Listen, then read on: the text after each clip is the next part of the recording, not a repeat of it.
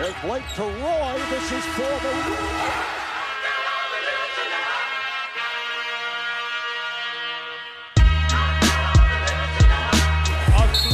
Wins the series. It's Lillard. He got the shot off. Lillard got it!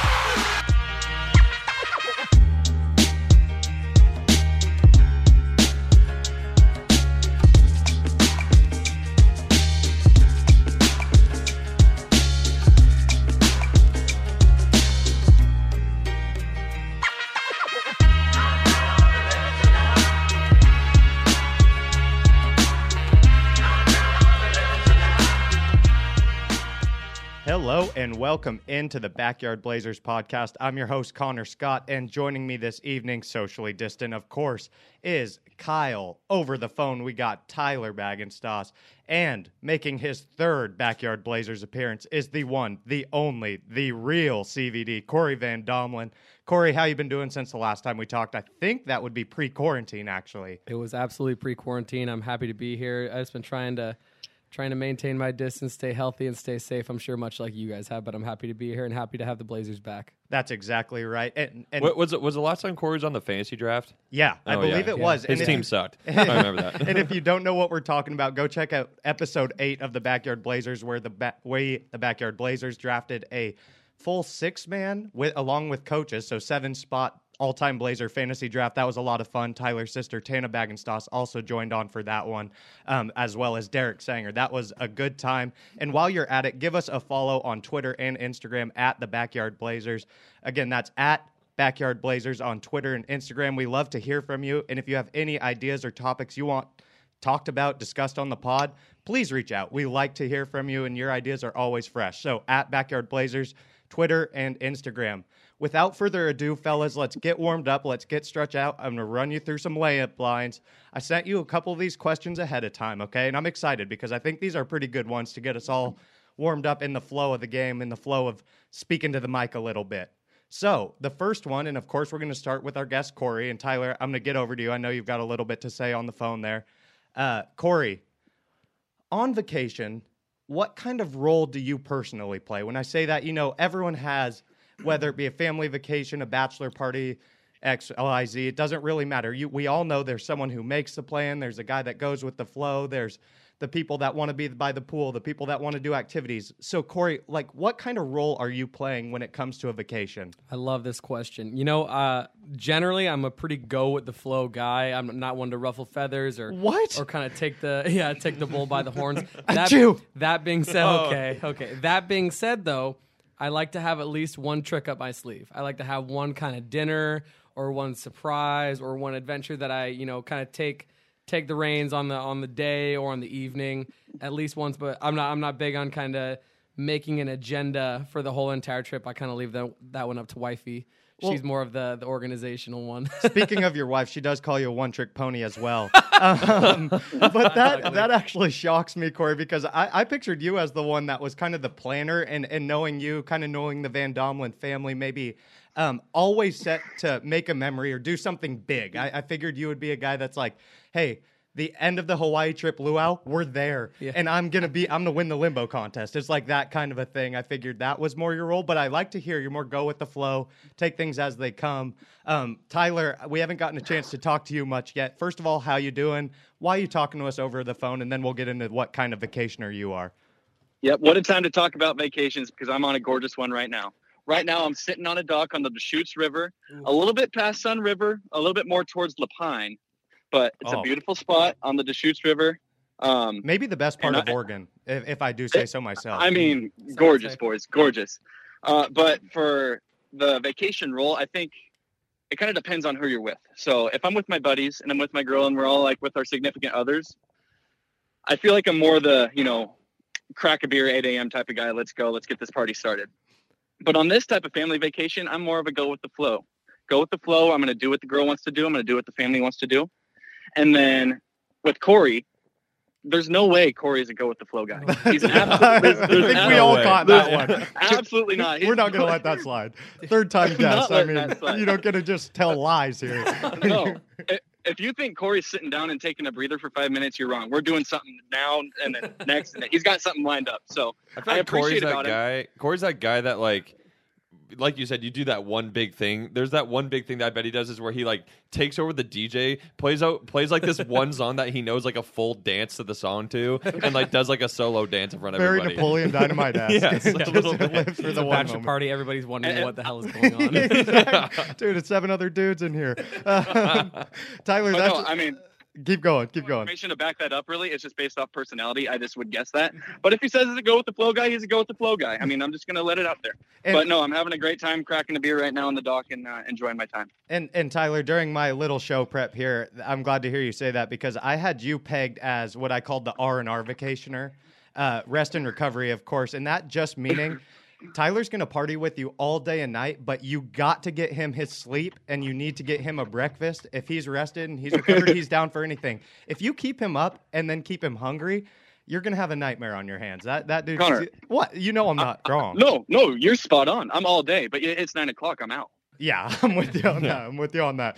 Kyle, I want to go right to you. What kind of vacationer are you? And then I'll give you my opinion on what I thought you'd pick. Oh, I'm glad I'm going to get your opinion of me. Well, I just got back from vacation. Just spent a little over a week in Montana, so I kind of got a good feel for this. I was with the GS family, so I do feel like that has an impact on how I'm going to act compared to, as Tyler was mentioning, if you're with your friends, I'm going to be a very different person. I was very much the go with the flow guy with my girlfriend's family. I'm not going to be like, oh, let's go do this or that when none of these people I'm related to.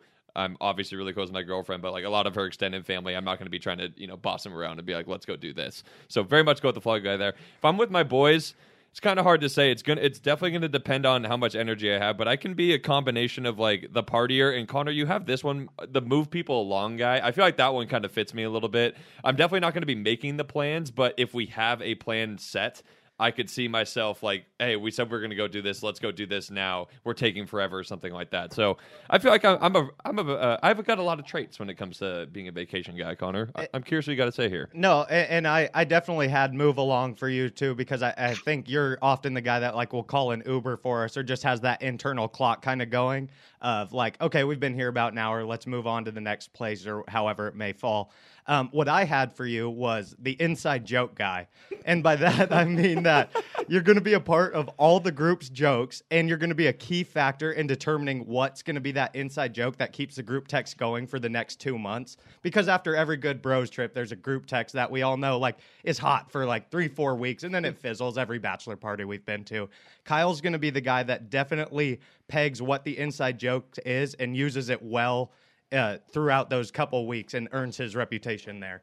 I'll take that. That could have gone worse. Nothing grilling you this time. For myself, I think it's easy. I'm high energy, but I'm just the hype man. Whatever the scheduler plans, I'm going to boost that up times 10. It comes from a lot of experience with my family where if an activity is planned, it's not really a choice anymore. We're going on the activity, so you might as well get behind it. So I think you're all in. I'm all in. Whatever I'm told that plan for that day is, I'm going to be way too excited about it and probably making sure like, all right, so the next thing is this like 50 times and then getting everyone as juiced as I can about it. I can usually deal with like 1 or 2 people in the group that are moody, but as long as the vibe is overall good, you're going to see me as the hype man there. That's pretty accurate, actually. Connor, before we move along, can we talk about the way you say vacation? It's called vacation. It's not a vacation. It's vacation. Dude, I say vacation the way everyone says vacation. Geez, that's not No, right. it's vacation. Yeah. What Tyler, am I doing wrong? I obviously don't you're- hear it. It's only been 25 years, and I've never Wait, been are told you this agreeing once. with Connor, Corey? No, All right, I'm with whatever. Tyler. Yeah, I'm with You're Tyler so on this one, wrong. too. It's vacation. So wrong Thank on you. every Thank note. you. Instead of focusing on my flaws, let's focus on Pod's Tom, who is not here. Another camping weekend for him. Pod's Tom got to enjoy. I think he was out near Bend as well, Tyler, so you had a little company, although you didn't know it. For Tom, I've been on vacation with him a couple times. What I had written down for him is loyal to the vibe. Tom is, and by that, obviously, we all know Pod's Tom. He's going to go with the flow, but he's never going to slow you down if you're looking to do a lot of activities. But he's also never going to be the guy that's like, why are we just sitting around the pool? Why aren't we enjoying our time here? If that's what the vibe is, he's all good with it. A chameleon of sorts. Yeah. That being said, if the vibe's important bad, role. Tom's not willing or not too afraid to pitch in there too. I mean, if everyone's having a bad time, so is Tom. So he's loyal to the vibe. He's loyal to the vibe. All right, let's go ahead and move on to our next warm up here, our next layup line. Sticking with the theme of stereotypes, I like this one as well. What is the one office stereotype when you're starting a job, even if you've been in it a couple months, that you really want to avoid being? The one, that sticks out to you personally in your own experiences, or that you've heard of from, war stories of your friends and family.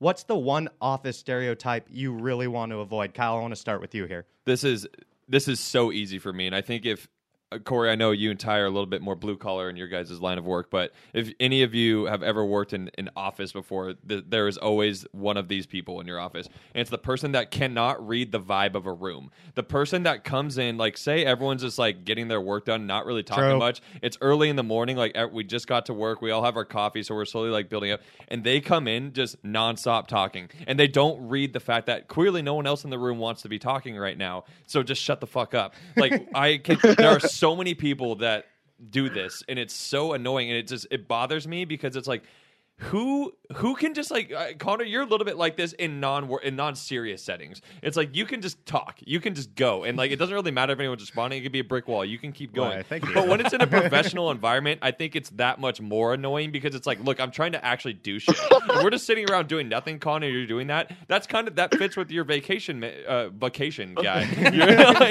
You're the guy. You're the hype man. You're trying to get everyone going. But when it's like professional setting. Clearly, no one wants to talk to you right now. Just shut up. Like I can't stress enough. And although this would normally feel like a personal attack, I actually couldn't agree more because at work I'm very quiet when it's not my time to talk. I'm not like I am outside Bullshit. of work. No, Tyler. No, I actually could see that. If Corey gets to go with the flow on vacations, then I got to be quiet at work.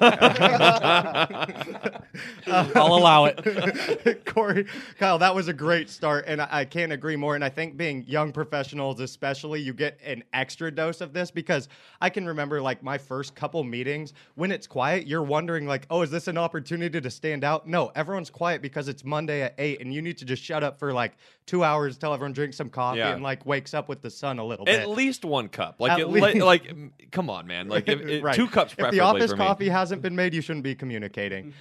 Corey, want to go over to you here. Yeah, so this one is tough, and I like where your head's at a lot, and I feel similarly because in my line of work, like you guys mentioned, it's a construction, and being kind of where I'm at, and I'm sure you guys can relate to this. I'm kind of a sports guy, so anytime anybody's around me, it's like, so how about Blazers, huh?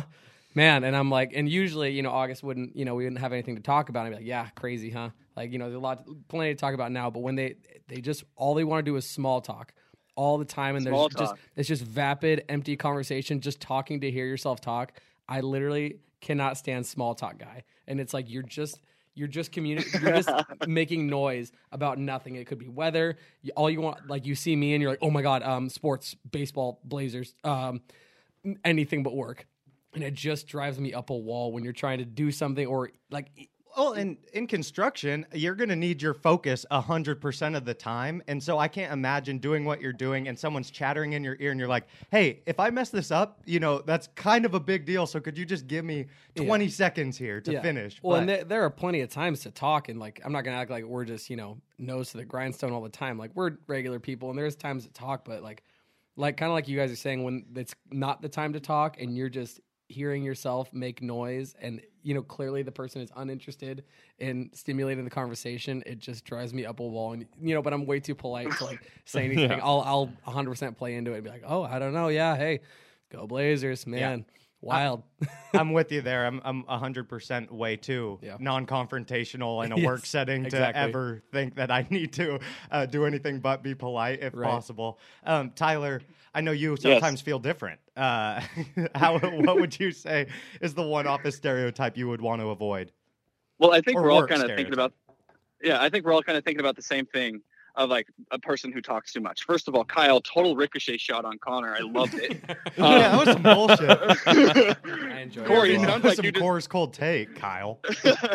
Corey, it just sounds like you have an issue with one of your coworkers. Maybe you just there's one many of them. There's one guy in all our heads. Yeah, or girl. I hope it's not Richmond, but no. I didn't say that, did I? But to me, no, I want to go off the office vibes, like you said, Con. But to me, it's the guy who doesn't know when not to talk. And that can go in a lot of different ways in a lot of different situations. But if you're sitting at your computer and you're doing some work and it clearly looks like you're doing some work, Like, what makes you think it's a good time to come up and talk to someone? And also, don't talk to me until I've had my coffee, bro. So, I think it's following a little bit of a retweet. And one thing I kind of want to add on to this, because it seems to be the theme of the discussion, is you would think this wouldn't carry over into the remote work environment. Yeah, Kyle's ready. Working up a froth. Yeah, exactly. I see the steam. So it sounds like that's a pretty resounding, the guy who can't read the room. And just to add a couple more as it comes over to me here, I think one that really sticks out to me, and it's kind of a lighthearted one, but is just book some time on my calendar enthusiast. The person where you just want to email back and forth real quick and discuss something that could take 2 or 3 back and forth emails, but instead it's like, oh yeah, just find 15 minutes on my calendar. Like, hey, if you want to talk, why don't you find the 15 minutes on the calendar? It's like people of equal status even or whatever. It's like, come on. No one wants to have a meeting in the first place. Now we're working from home. So no, I don't want to Zoom call you. I know you're lonely, but I don't want to Zoom call you. And it seems like some people just fall into a habit. The other ones I was going to say, and these kind of fall into the same line, the stress head or the micromanager. It's just like, hey, if you're at least if they're in the same position or you know exactly kind of what their day-to-day is, because it's like, hey, I know what you do because we do the same thing. You're taking that too serious. You're not going to get promoted for the weekly report that a computer spits out to you. Like if you have a missing period. It's all automated, bro. I'm just saying, like, there's times where I totally get it. You have to be, thinking about yourself and your future. But other times I'm like, hey, this is probably the time to just do your work, but in a relaxed manner. Let's switch our mindset here, get it a little bit more on the round ball and the bubble itself. And this last layup line is going to be our non-Blazer basketball question, and that being, which non-Blazer has impressed you most with their play in the bubble? Tyler, I want to go to you first. A lot of good options, a lot of guys who maybe you didn't expect to step up that carried their teams, as well as some of the guys we're used to seeing in the MVP race continue to perform the way we would expect. Yep. Who is your most impressive non-Blazer in the bubble?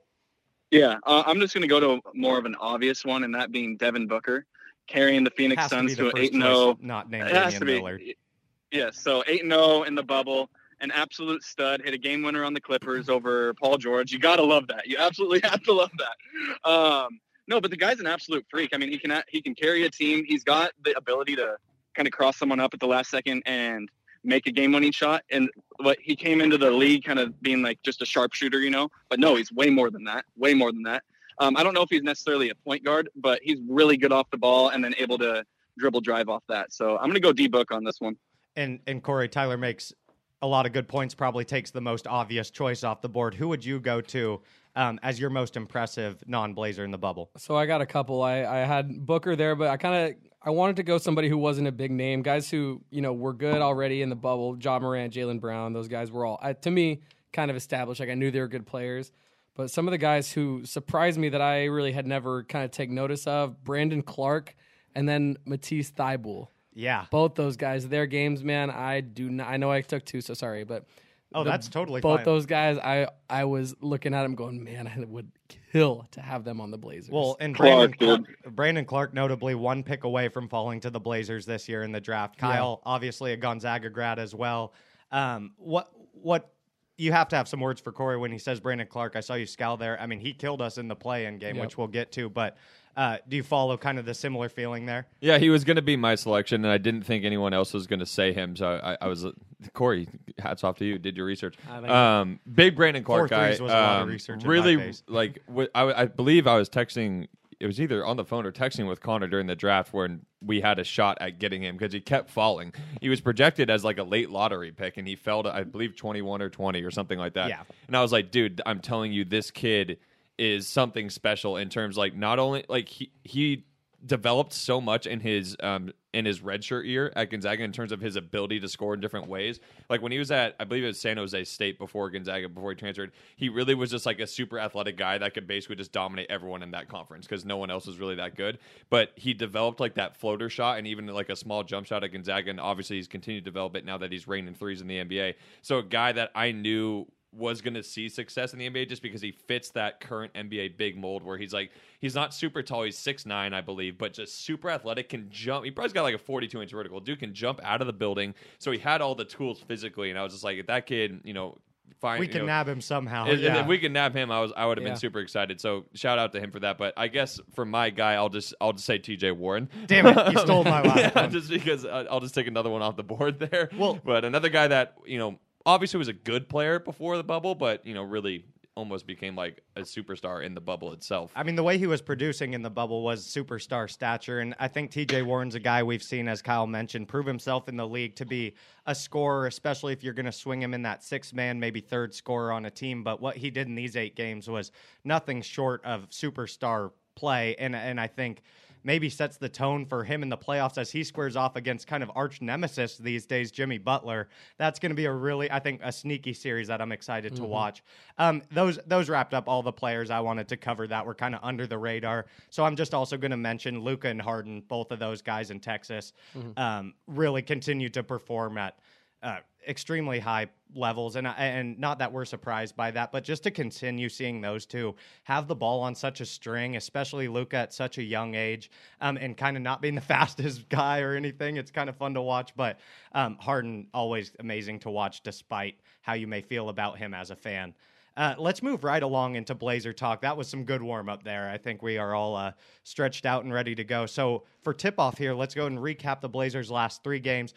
We went 3-0, but it felt like we went through 3 absolute battles. The Blazers beat the Mavericks 134-131, Nets 134-133 on a shot that scared us all for a playoff spot, and then beat the Grizzlies in the first play-in game to move on and officially clinch that 8 seed 126-122. Corey, want to go to you here. These last 3 games since we've released our podcast were so stressful. The 3 most stressful congruent games I've remember watching as a Blazer fan since, I don't even know when it, a la a playoff series, but maybe even a little more with what was on the line. It was literally win or leave the bubble. What were your kind of experiences through these last 3 thrillers? Yeah, they were obviously, like you mentioned, tightly contested games, all games that the Blazers kind of jumped out and had a good pace, had good rhythm to their offense, seemingly, took a healthy comatose nap in the third quarter, and then found their legs again in the fourth, thanks to, whether it was Dame, Nurk, CJ picking us up. Actually one big stat, as you mentioned, 134-131, and then 134-133 in those 2 games, which kind of makes our magic number 134 2-0 now when we score 134 points. Always a good strategy to go for the 134. Right. Again, every team in the locker room. That's kind of our magic number. Hey, you scoring 180 points, you're probably going to win the game. Right. Thank you. These are important numbers to keep track of as we head into a big series. But yeah, they were very fun to watch. I love to see one of the things that kind of caught my eye is not to say that the Blazers, had a lack of effort during the season, but there definitely seemed to be a degree of dysfunction or disconnectedness kind of between execution, effort, chemistry, a lot of different things throughout the season. And it seemed like there was many opportunities to fall back away from each other in these 3 games. And it seemed like kind of the shit hit the fan, and instead of falling apart, instead of pointing fingers, they really came together. And that was pretty fun to watch. I don't know if if you guys had a chance to read any of Jason Quick's articles. Obviously he's a big Blazer guy and been a long-time writer, but that kind of adds to the magic, kind of the feeling of this team of destiny that we're kind of all feeling. But those are the things that I picked up on. I'll let you guys kind of expound on that, but yeah. And Kyle, Corey mentioned right there how when the goings got tough in these last couple games, the tough have got going, and that's been the Blazers. So I want to know kind of your thoughts on what's been the spark, because as we remember, Corey just mentioned this as well, right before quarantine, this was a team that was extremely talented, at the same level of talent obviously we're seeing now, excluding Yusuf Nurkic and a little bit of Zach Collins, but really kind of had the same mold, the same overall idea in how they were going to execute and win ball games, but you just see a lot more fight. And is it the restart to the season and it being such a condensed time frame? Is it something with the roster? What are your thoughts here? I think a lot of it has to do with the roster in terms of our shooting abilities. I think when you have a team, when we run that lineup with CJ, Dame, Gary Trent, and Melo, it's like you really have 4 elite shooters at that point. And I think what we haven't had in the past, and like this is no disrespect whatsoever to Mo and Aminu, because we could really use them on the defensive end right now, because that's been horrific. But in those close games in the fourth quarter, I think having the ability to really spread the floor and not have have to rely on Dame and CJ to get open for a shot that's most likely going to go in. Is we have Melo and Gary have been so huge for us in that manner, and I think that's honestly how we've been able to climb our way back into those games, into the fourth quarters after those third quarter lulls, is our shooting. And it's obviously Melo. It's we've all seen the highlights. He's hit many clutch shots. Gary Trent Jr. has all the confidence in the world right now to pull, even if there's a hand in his face. I think that has made such a tremendous difference in this team compared to our prior year teams. And it's exciting going into the playoffs knowing that we have a team that can shoot this well, because in reality, like, if you have that a team that can shoot the lights out, you have a chance in every game.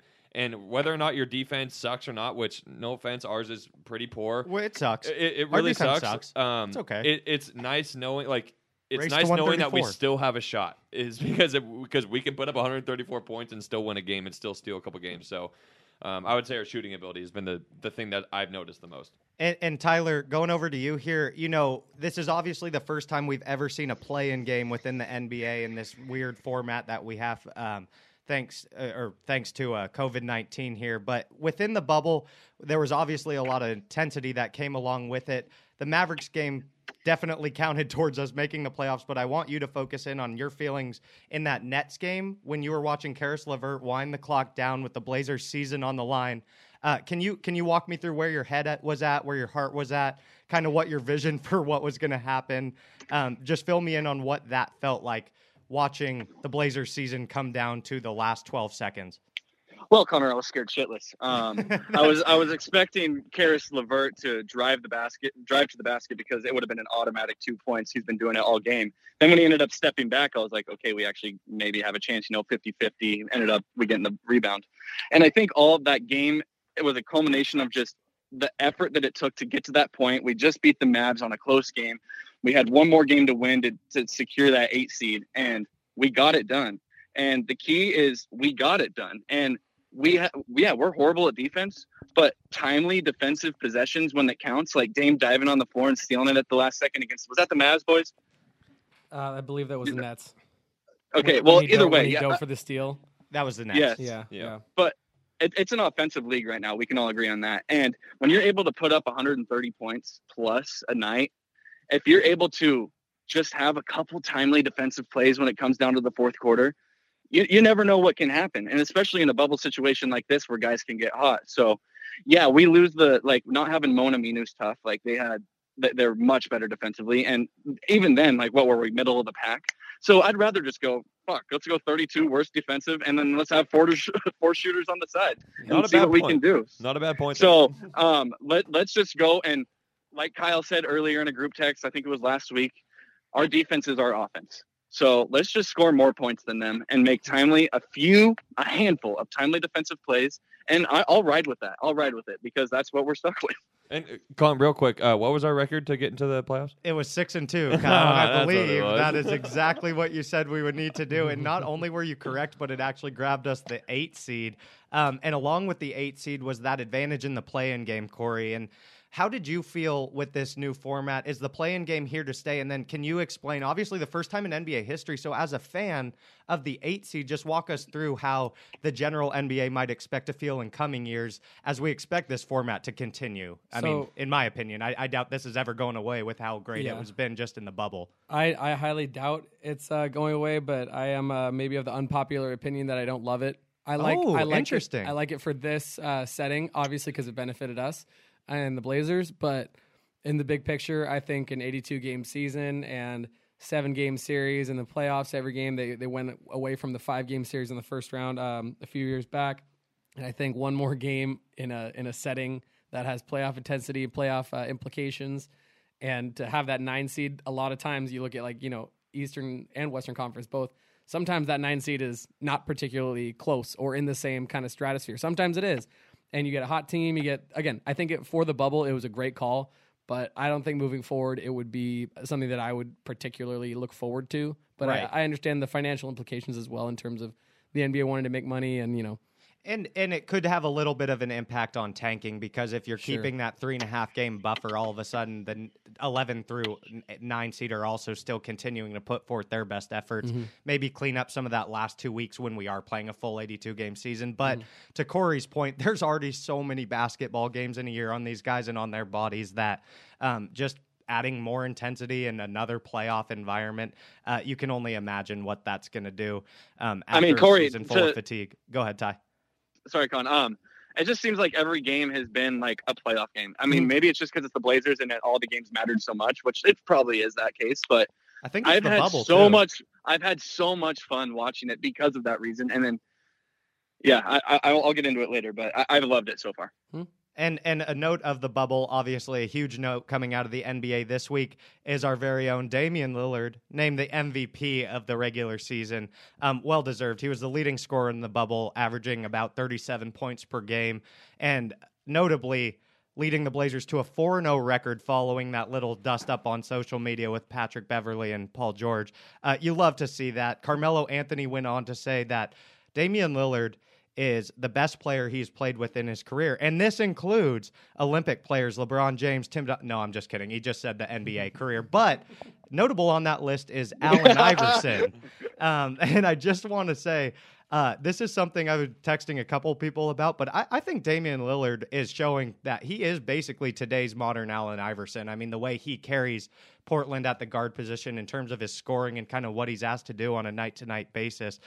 Very interesting that Melo provides a unique perspective. He's actually calling Dame the better player. That wasn't Philadelphia AI, to be very, very fair to the great Allen Iverson, the answer. But does that not include Paul George? That includes James Harden, right? That includes Russell Westbrook. Yeah. So the three guys that, well, I wouldn't put Harden in that category, but Paul George and Russell in particular, the two guys that we kind of have a rivalry with, it seems as such. I didn't even realize that. A little side shot at Paul George there, too. I don't think we need this. This podcast tends to spend quite a bit of time on Damian Lillard, so I don't think we need to expand much on what we've seen out of him. Corey, did he miss a free throw after that? After that Clippers game? I don't think so. He did. I'm pretty sure he went like 38 of 38 or something. I just threw out that number. I don't think that's correct. Right. But. And because Matt Yarbrough was sitting there with me watching the game against the Grizzlies going, I don't think he's missed a free throw since. And at the time, he was like 9 for 9. And I was like, Matt, what? Very next. He got into the 30s. I believe he got into the 30s. Yeah. Jinx that. Idiot. Unbelievable in this big of a moment. Anyway, sorry, Con. I felt like the people needed to know. Alrighty, and let's move on to our next little Blazer topic here, and we're bringing back the Blazer Gulag. This, of course, is when a Portland player or something that happened within Rip City's games in the last week kind of deserves to be sent to the Call of Duty Modern Warfare Gulag. And they need to earn their way back to the team, or we need to figure it out in some sort of way to return to the squad. Tyler, I'm going to go ahead and start with you for this one. Who are you sending to the Blazer Gulag this week? All right, now the gulag isn't always a bad thing, right, boys? It's just you just got to earn your way back. It's a second chance. Yep, and most of the time they're back, and that is what I believe Zach Collins will be doing, and he is my gulag player. And really, it just comes down to the offensive end for me. He plays great I love him on defense. I love the way he moves his feet. He can guard the guards on other teams. Good perimeter defense. He keeps his hands straight up down on the low post. But when it comes to the offensive end, it seems like he's almost tripping over his own feet, like he's moving a little too quick. I just want him to take a deep breath and really get your legs into it and hit down and knock a jumper. And then, especially in the low post, I don't know, Kyle, if you did this at Gonzaga. He looks like he doesn't have much touch right now around the rim. He could definitely get that back. But it seems like he's just kind of throwing it off the backboard almost or bringing it up short. So this week, Zach Collins is my gulag player of the week, but I know that he'll be back and ready for action.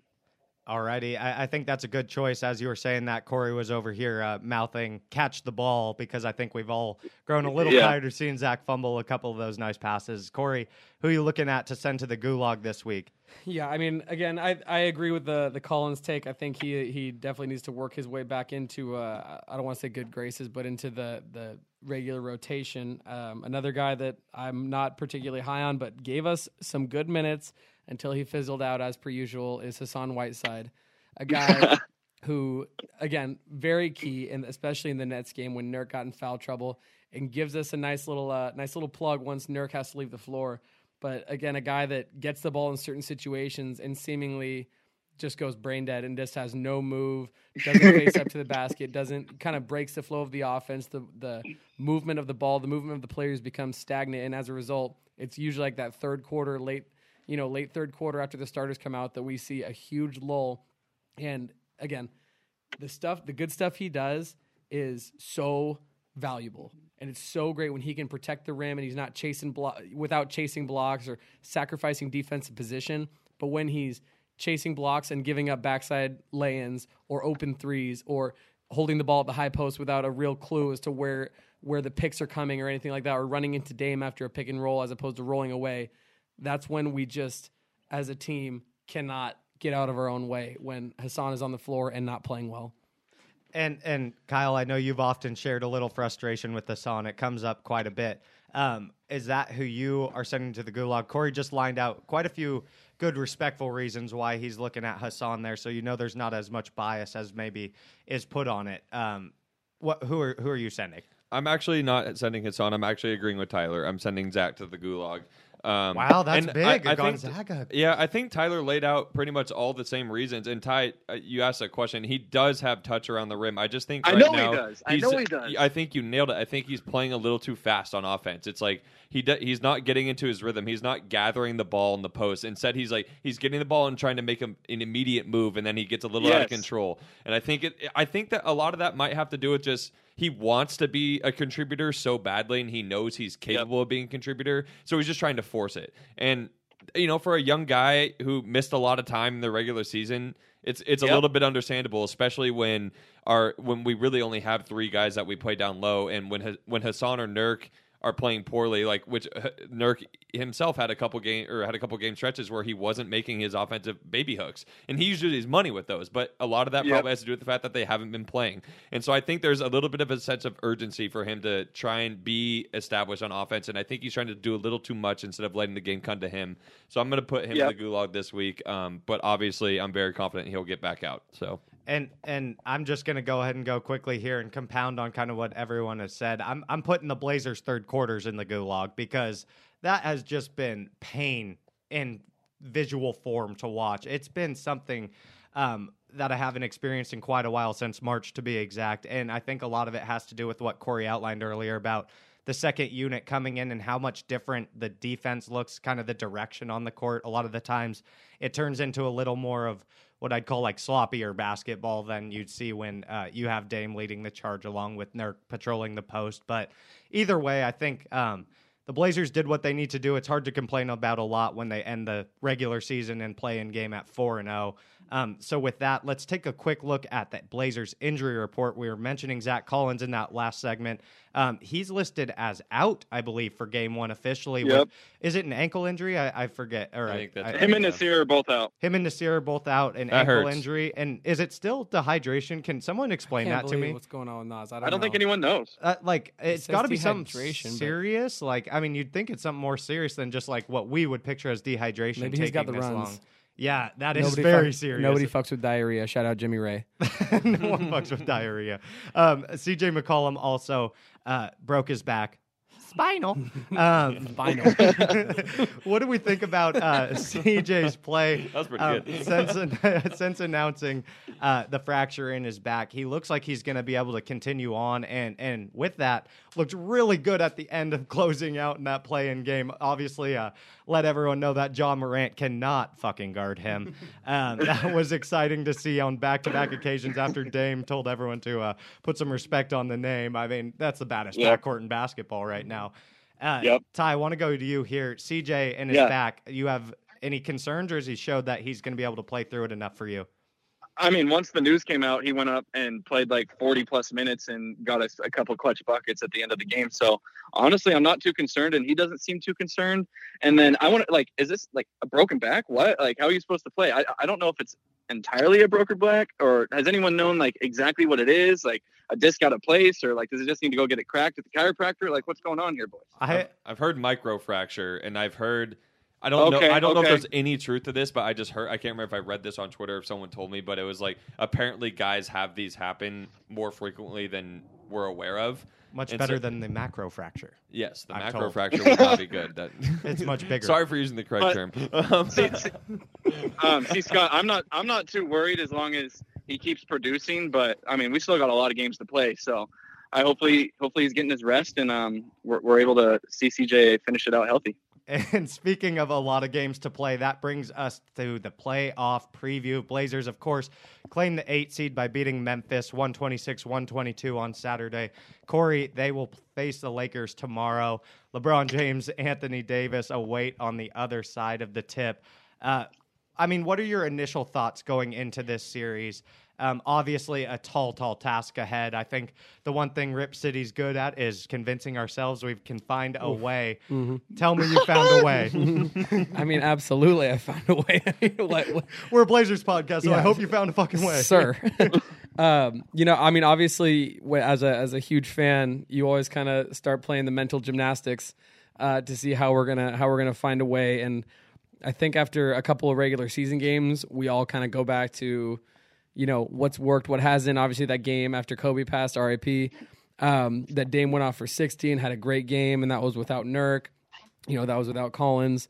That being said, though, some of the things that I'm concerned and looking for the Blazers to shore up in terms of our problems, obviously the pick and roll defense in terms of having a pretty good pick and roll combo of LeBron James and Anthony Davis. That's an area that I would say is of concern. Rather have Nurk and Dame. Yeah, sure. Sure would. The tricky thing about this matchup is seemingly their weaknesses align with our strengths, and our strengths align. What am I saying here? Yeah, you get what I'm saying.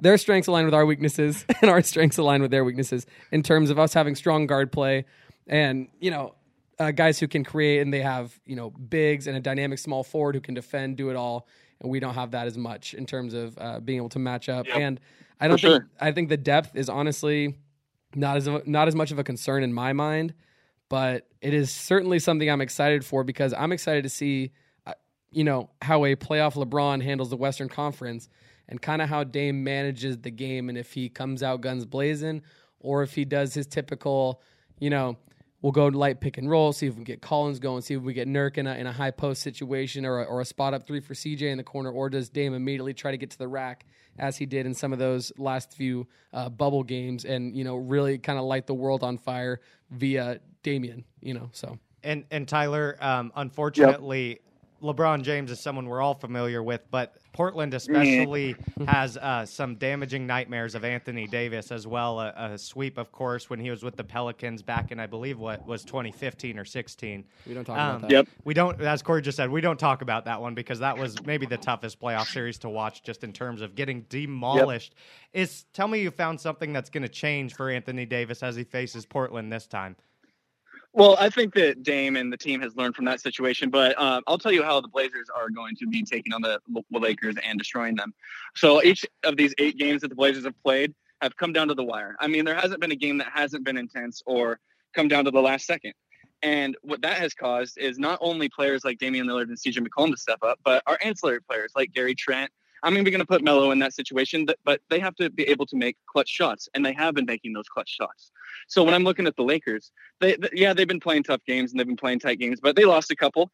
And something that we've been seeing is guys like Danny Green have been shooting. I know that he's a sharpshooter and he'll probably get it back, but I don't think that their 3, 4, 5th best players have been having to make big plays as of recent. And then especially with all of the time off that we had before the end of the season and COVID hit. So I think that the Blazers are already ramped up to that playoff level, and where the Lakers might have to get to that level. Maybe it'll take a quarter, maybe it'll take a game. Hopefully it takes 4 games and the Blazers sweep. So I'm looking for the Blazers to go tomorrow and really look to take advantage. And hopefully they can get out ahead and really give us a jump start. And then also one last thing is the way that the refs are calling the game. And I know that Anthony Davis has a good pump fake and is good at getting guys in foul trouble. I really want Nurk to stay on his feet. And then we're going to have Wenyen Gabriel playing at the starting 4, I believe. And that's what Dame said he expected. So, and we all know that Dame can take advantage of the refs as well. So I think it's going to be a ref battle and a shooting battle. And I think that the Blazers have better shooting than the Lakers overall. Kyle, your thoughts? I agree a lot with what Tyler said. I have a couple other thoughts I'd like to add, in particular towards our offensive game plan and how I really think we can put the Lakers in trouble. And I think that the player on our team that needs to step up the most this series is Nurkic. And I think the reason being is because we want Anthony Davis playing on both ends of the floor. So if Nurkic can put McGee in foul trouble early, or whether it's foul trouble or at least score on him a bunch, so they have to look for other defensive options, number one being Anthony Davis.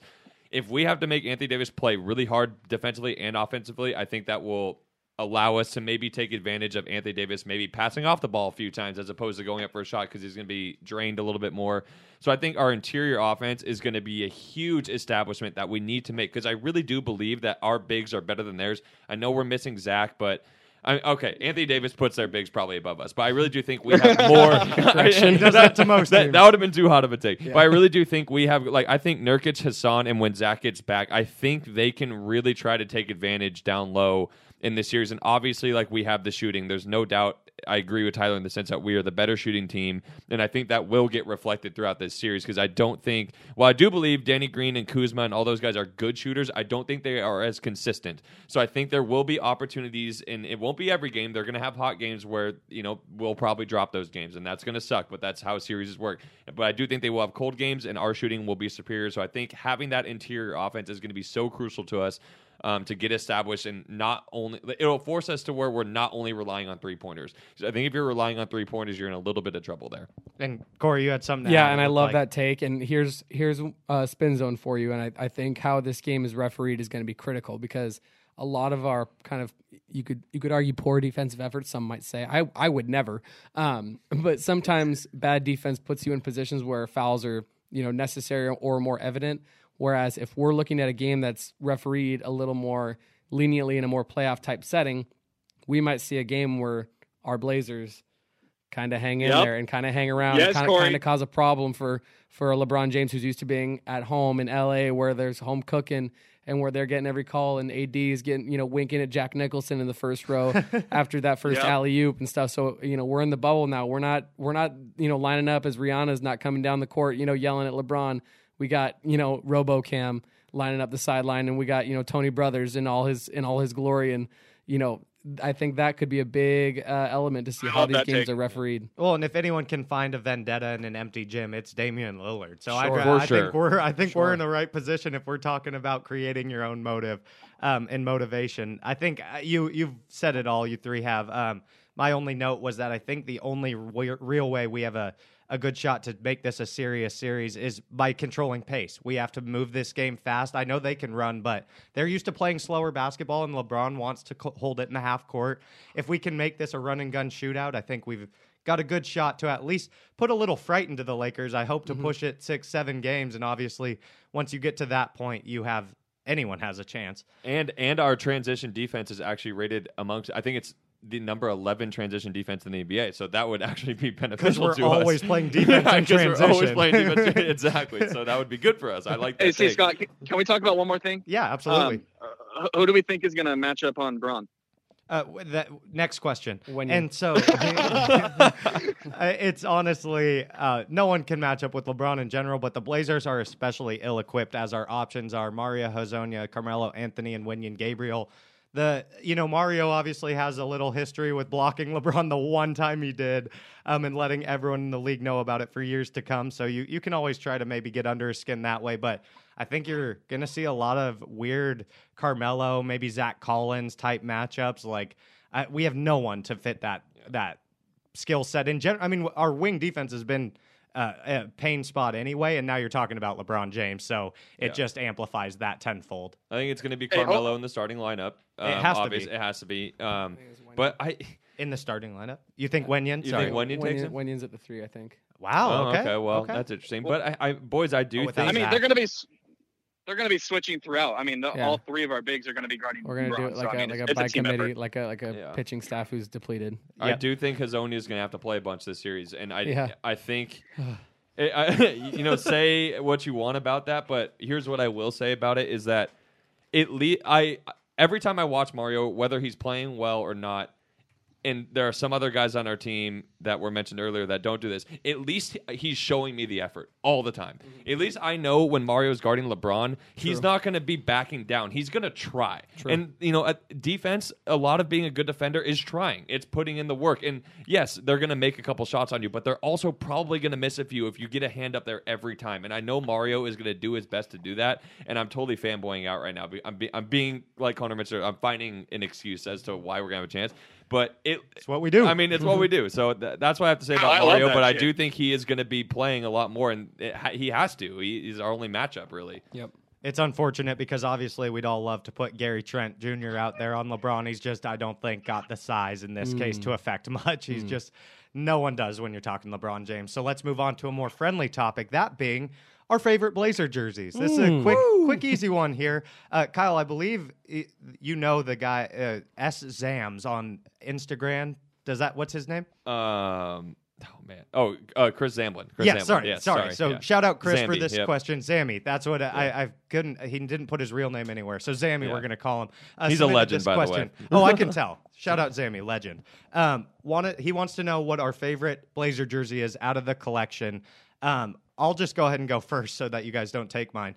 I think mine's going to be the white Rip City jerseys. I love the original ones. Oh yeah, no, the ones from this year. The cream. I like the cream. Sorry, excuse me. The cream Rip City, the Nike ones from this year. Those are dope. The old Rip City ones are sick too, but I'm taking the cream ones from this year. I think those look way too clean, and especially when the Blazers are absolutely dominating in them, that gets Con happy. Anyway, Corey, I know you're a fashion icon of sorts around the Portland area, or at least in your own head. Yeah, definitely in my own head. Go ahead and let us know. I'm not big on the ripped jeans or the other stuff, but nonetheless, I will. This is tough for me because I have a top 5. Okay, I'm gonna just you have go. a top 5. All right, Yeah. spit them. No. I'll give my honorable mentions at the end. I don't want to take any away from you guys. Okay. I'm gonna go with the '90s era black.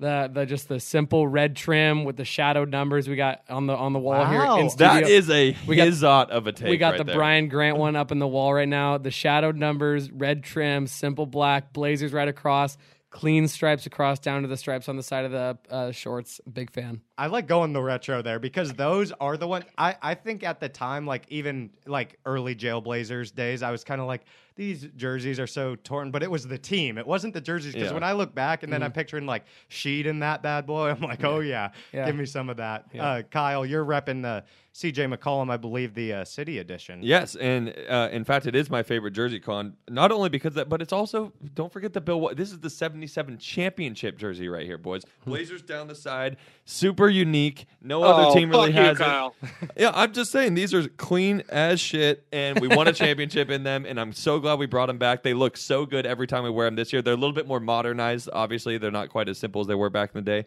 but these shits are money. All right. I like that. Tyler, obviously sounds like Kyle stole your choice. Are you agreeing with him on that?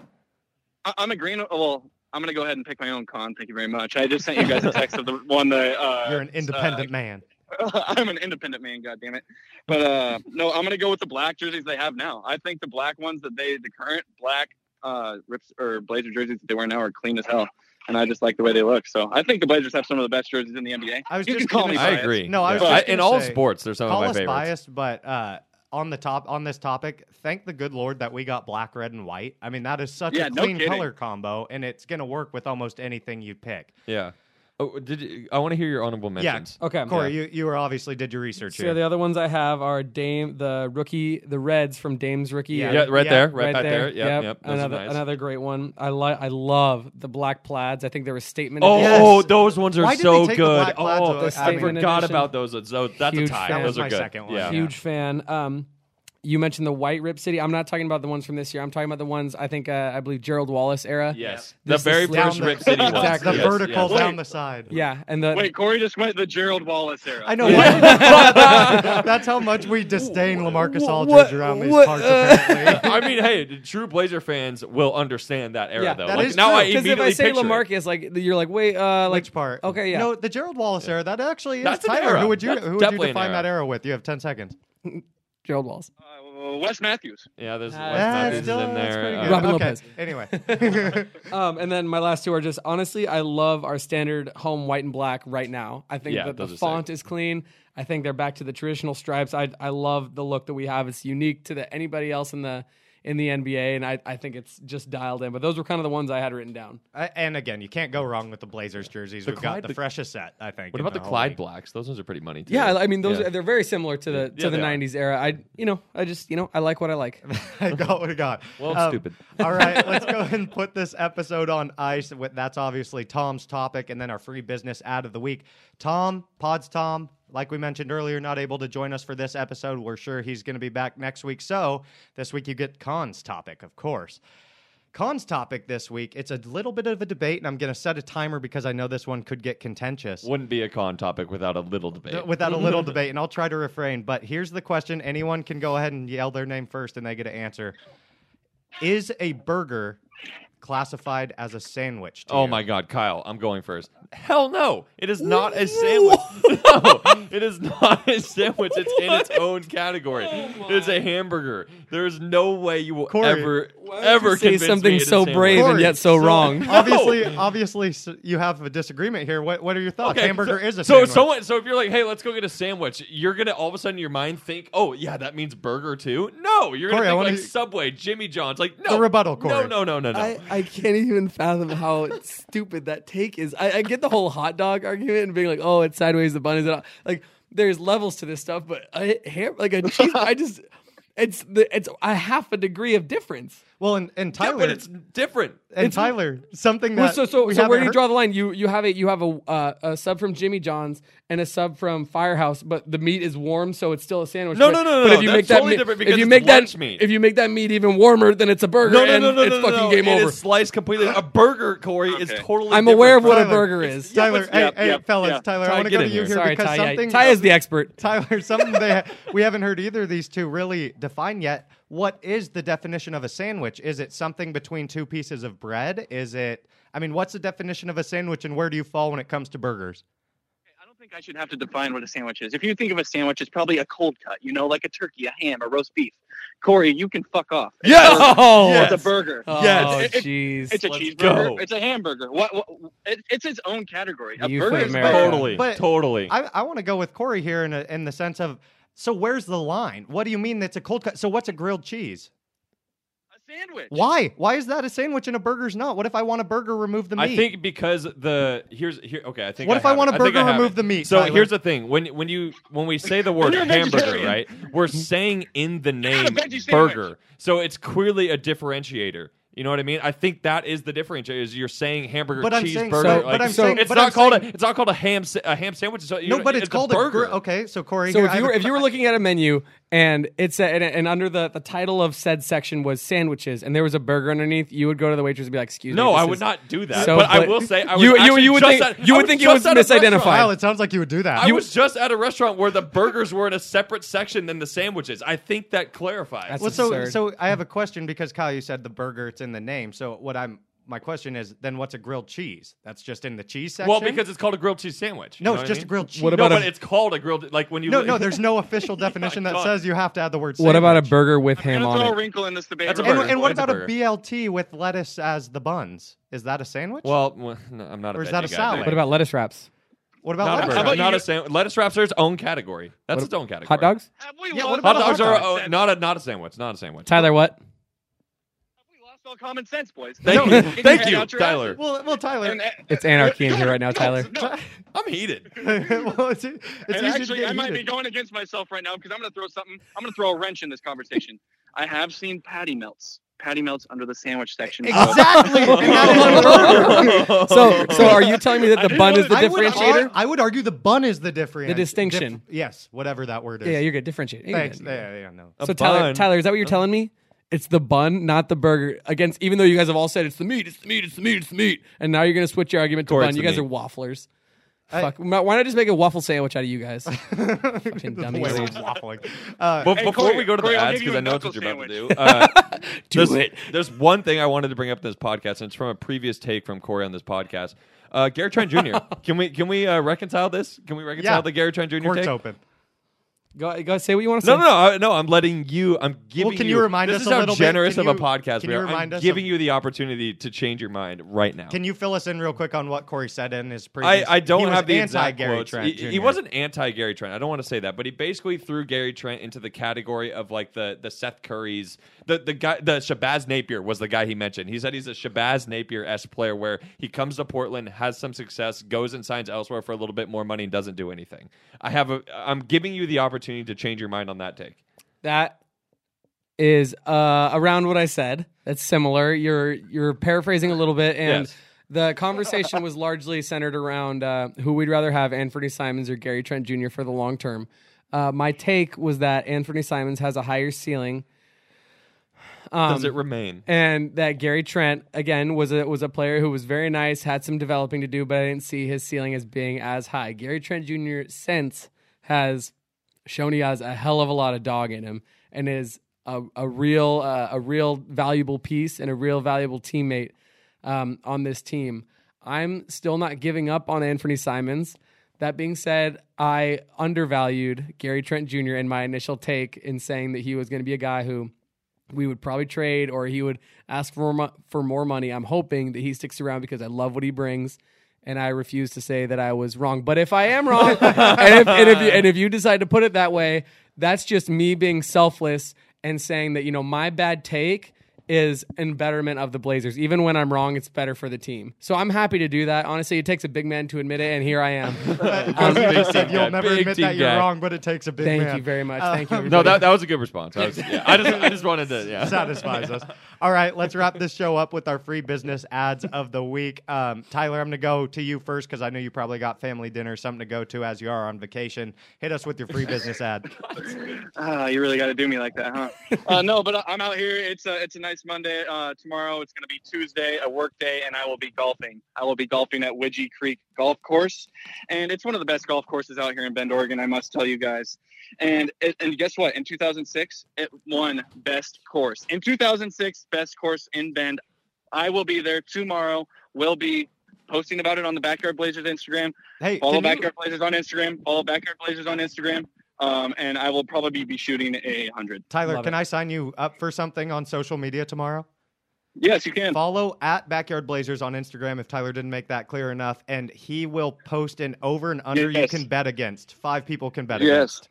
Love it. And like $3 a person. And if Tyler, you can pick over, under. More if Tyler you want. Will set a fair line, and he's not a cheater. More if you want, and Tyler agrees. Nope. But you got to reach out to at Backyard Blazers on Instagram and follow along on our story to participate. So look for that. Tyler's going to be competing. Not illegal? Who knows? Nah, don't be afraid to we're deeming it legal. I declare it legal. I declare it, and no one can argue because I declared it. I declared it. I did hear you declare it, and I'm no longer concerned. Okay, so Tyler, free business out of the week is for Wedgie Creek, and then as well as everyone's wallets because we know you're going over. Kyle, or no, I'll save Kyle. I know you got your cold take. So Corey, free business out of the week. Do you have one? You want to plug the maybe your own business? I'm going to plug like the best architectural sheet metal business in the Northwest, and many would say the country, though the stats are unproven, the financials are unproven.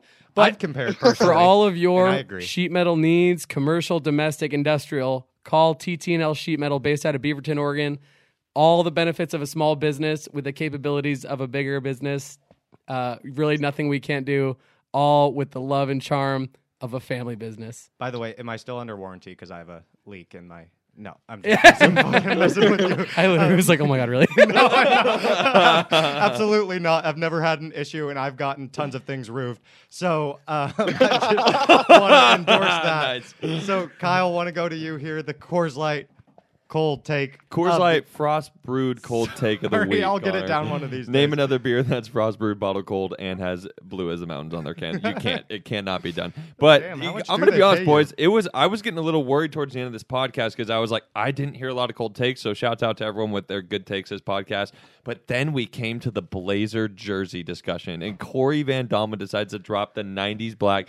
Which, come on, those are like the most simple, boring jerseys we've ever had in our lives. Like Connor's laughing. I feel like he's in agreement with me over here. It's called taste.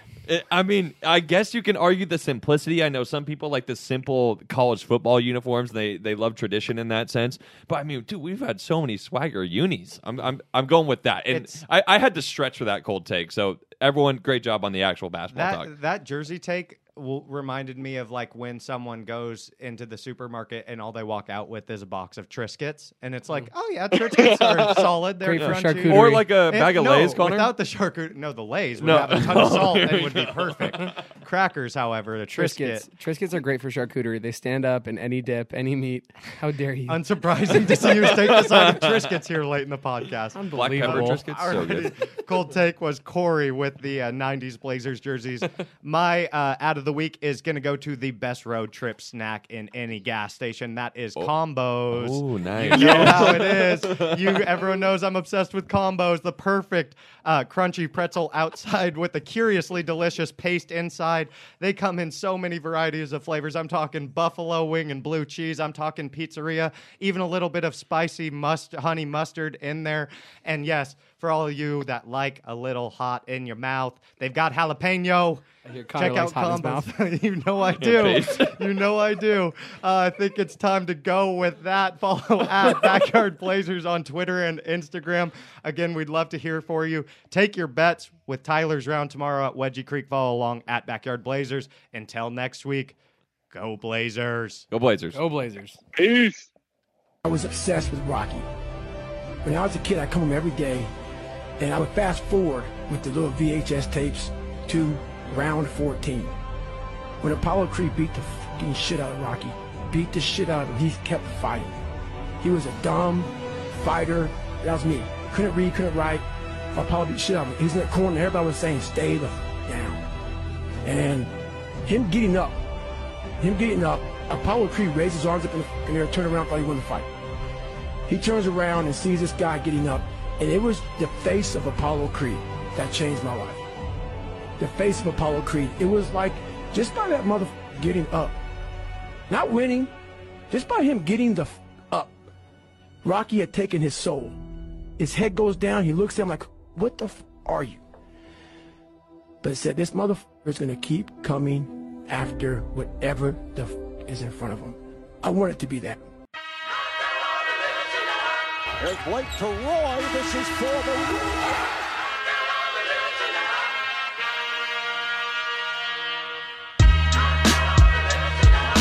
A 3 wins the series. It's Lillard. He got the shot off. Lillard got it!